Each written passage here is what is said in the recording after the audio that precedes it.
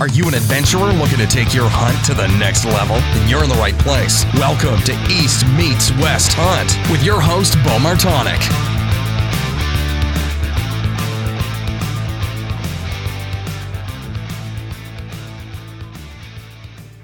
Hey everyone, welcome back to a different type of episode of the East Meets West Hunt podcast. This is going to be a new series that is going to drop on Mondays, probably not every Monday, but throughout deer season. Doing this as a trial, and it's the Mountain Buck Monday series of podcasts.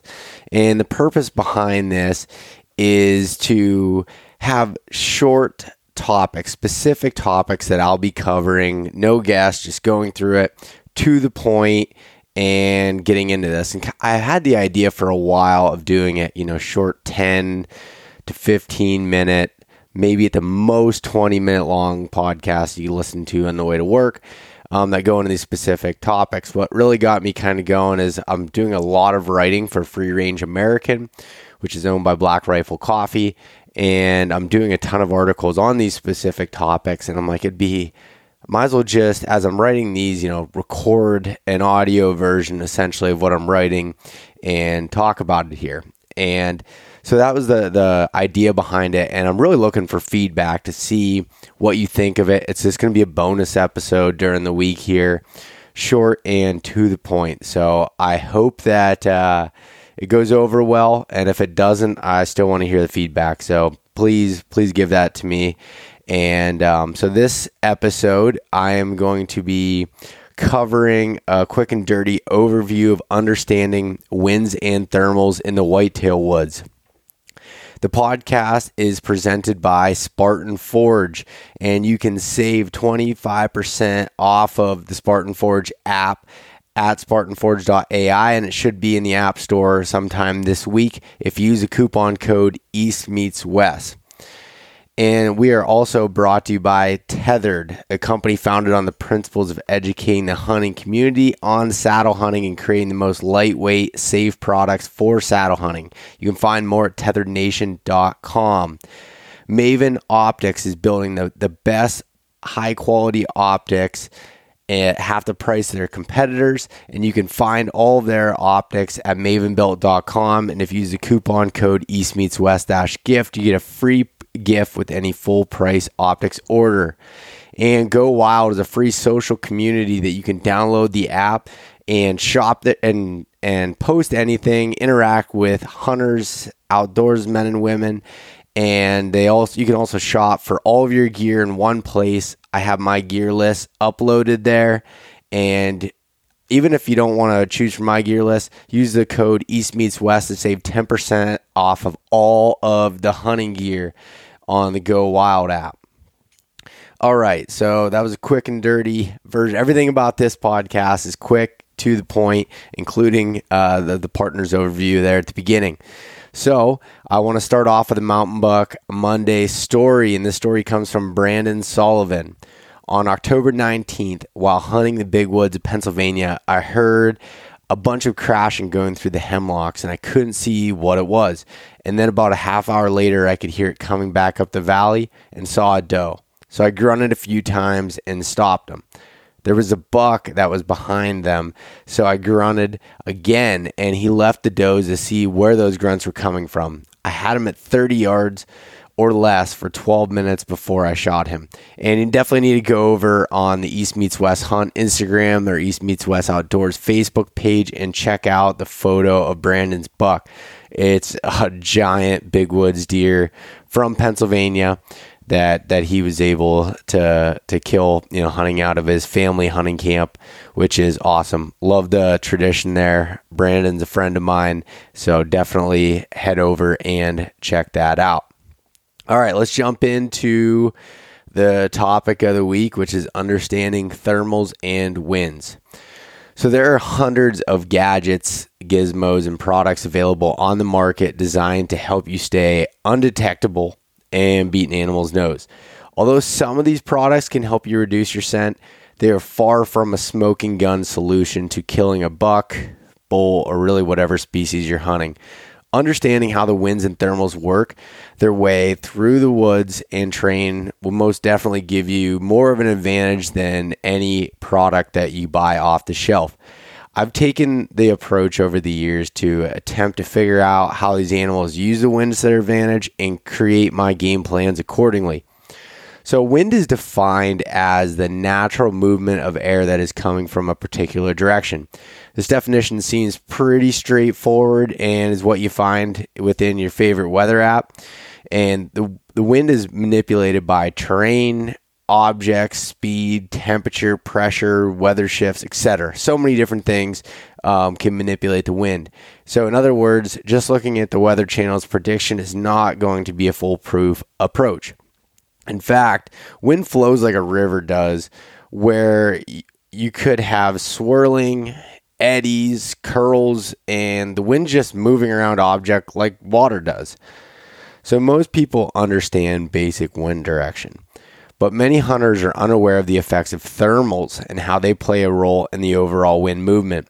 Wind and thermals play a role in all hunting from east to west, but it's more exaggerated in the mountains and hill country, where understanding thermals is something you simply must know to hunt effectively. Thermals occur more so in terrain with different elevations where temperatures can fluctuate throughout the day. So warmer air is less dense than cool air, which results in warm air rising. So the rule of thumb is that thermals will rise in the morning as the sun heats up the hillside, and they will fall in the evening when the sun goes down. But with that said, that's just a rule of thumb, and I'll explain that a little bit more detail. So there are some factors that play into thermals, and each area will be slightly different, so it's important to understand these basic concepts and scenarios. And these are 7 concepts that I've written down here of scenarios.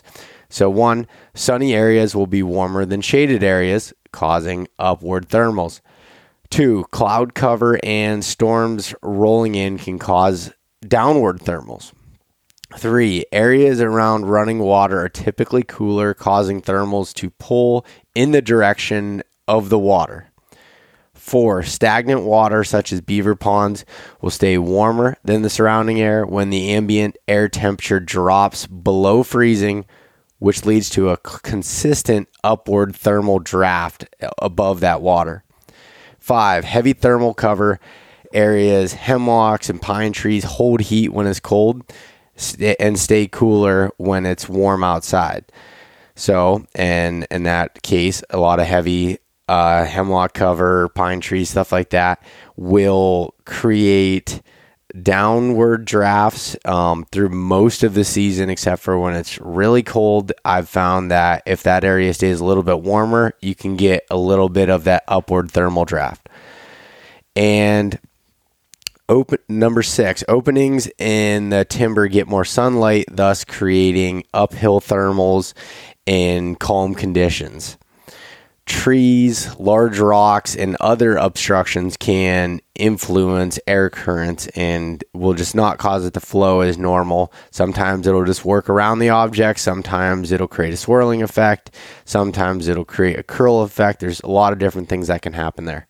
Specifically with whitetails in hill country, I find their bedding and travel to be dependent on the wind, and they like to bed at the crest of hills with the wind to their back and have a good visual out in front of them and below them.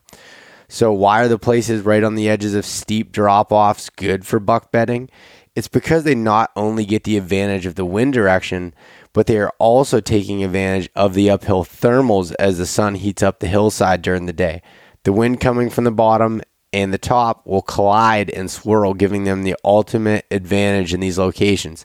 Many times bucks in these locations will travel along the same topography line around the mountain, being able to take advantage of these winds when they leave their bed to go feed or look for does. I rarely see does think this intuitively of the wind and travel because they're generally in groups and have added security in numbers. Keep in mind that the prevailing winds in most mid-latitude climates that we find in North America are westerly winds, meaning most of the time they are coming from west to east. When I'm scouting a new area on a map, I will try to map the wind and predict how it will flow in and out of the valleys. I will log into my Spartan Forge app and use the topography to predict how the wind will flow based on the terrain, running water, potential obstacles, sun positioning, and more. There's a really great article that Chad Sylvester of Exodus Outdoor Gear wrote on wind mapping that you can find. I have a link that's in the article that I wrote for Free Range American that you can click on. So this is how I am aerial scouting for potential buck bedding locations and travel routes as well.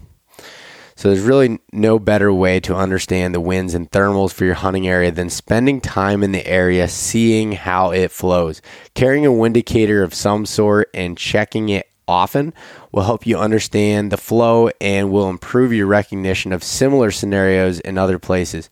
Personally, I like to use milkweed rather than a puff bottle because the milkweed will stay in the air much longer and is easier to see the different wind drafts as it floats away from you. I will check the wind and note the conditions in different vegetation types, terrain, and elevation. Documenting your findings will help you remember what you found and learn from it. I'm a big believer in documenting the winds you encounter along with other pertinent weather data to reference in the future. So a tip there is on the Spartan Forge app, there's a journaling option. And if you write in that journal option, it automatically will put in the current weather that is at that time. So you don't have to do that work for you. Then you just put in what you're observing in the notes, and you have that, and you can actually just mark it as a point on the map so you can check that out. So that's something that's super, super helpful there. A great tactic that I learned from a friend of mine, an extremely successful deer hunter from Idaho, who's a guest on this podcast many times before, Troy Pottinger, is to hang a windicator in front of your trail camera. You can use a ribbon or something else that's light and visible enough that it will show the wind direction even with a slight breeze. When you look at your pictures of that giant buck that you're chasing in daylight, you can see what that wind direction was at that exact moment. And it's really pretty tough to get better information than that. So I could give hundreds of different examples and scenarios that could play out during a hunt. And you'll hear a lot of them throughout the other conversations I do in the East Meets West Hunt podcast here with, other guests and everything. But it can be difficult to give hard answers to what the wind and thermals will be doing in your area based on the variety of conditions. But spending time in the field and purposefully thinking about it can have a huge impact on your strategy and being able to predict wind movement in other areas. Like with anything in hunting, having a solid base knowledge and using your woodsmanship in the field will pay dividends in learning and ultimately increasing your success over time. All right, so that's my quick and dirty version of winds and thermals. Again, you can find this article. It should be up here shortly on the Free Range American website. I'll be having weekly articles over there for throughout the deer season and maybe beyond. And I'm really excited about that. They're putting a lot of effort into putting out some good content here, and I'm going to continue to do some of these podcasts here as long as everyone thinks that they're helpful. So check out those articles. They'll have some different pictures and descriptions and stuff in there that you might not be able to find on this audio version, but definitely check that out. And we'll see you guys here shortly for the regular weekly version of the podcast. Have a great week. Thanks so much for listening to this episode of East Meets West Hunt with your host, Bo Martonic. For more great content and to stay up to date, visit eastmeetswesthunt.com, Facebook at East Meets West Outdoors, and Instagram at East Meets West Hunt. If you enjoyed today's episode, please review and subscribe, and we'll catch you next time.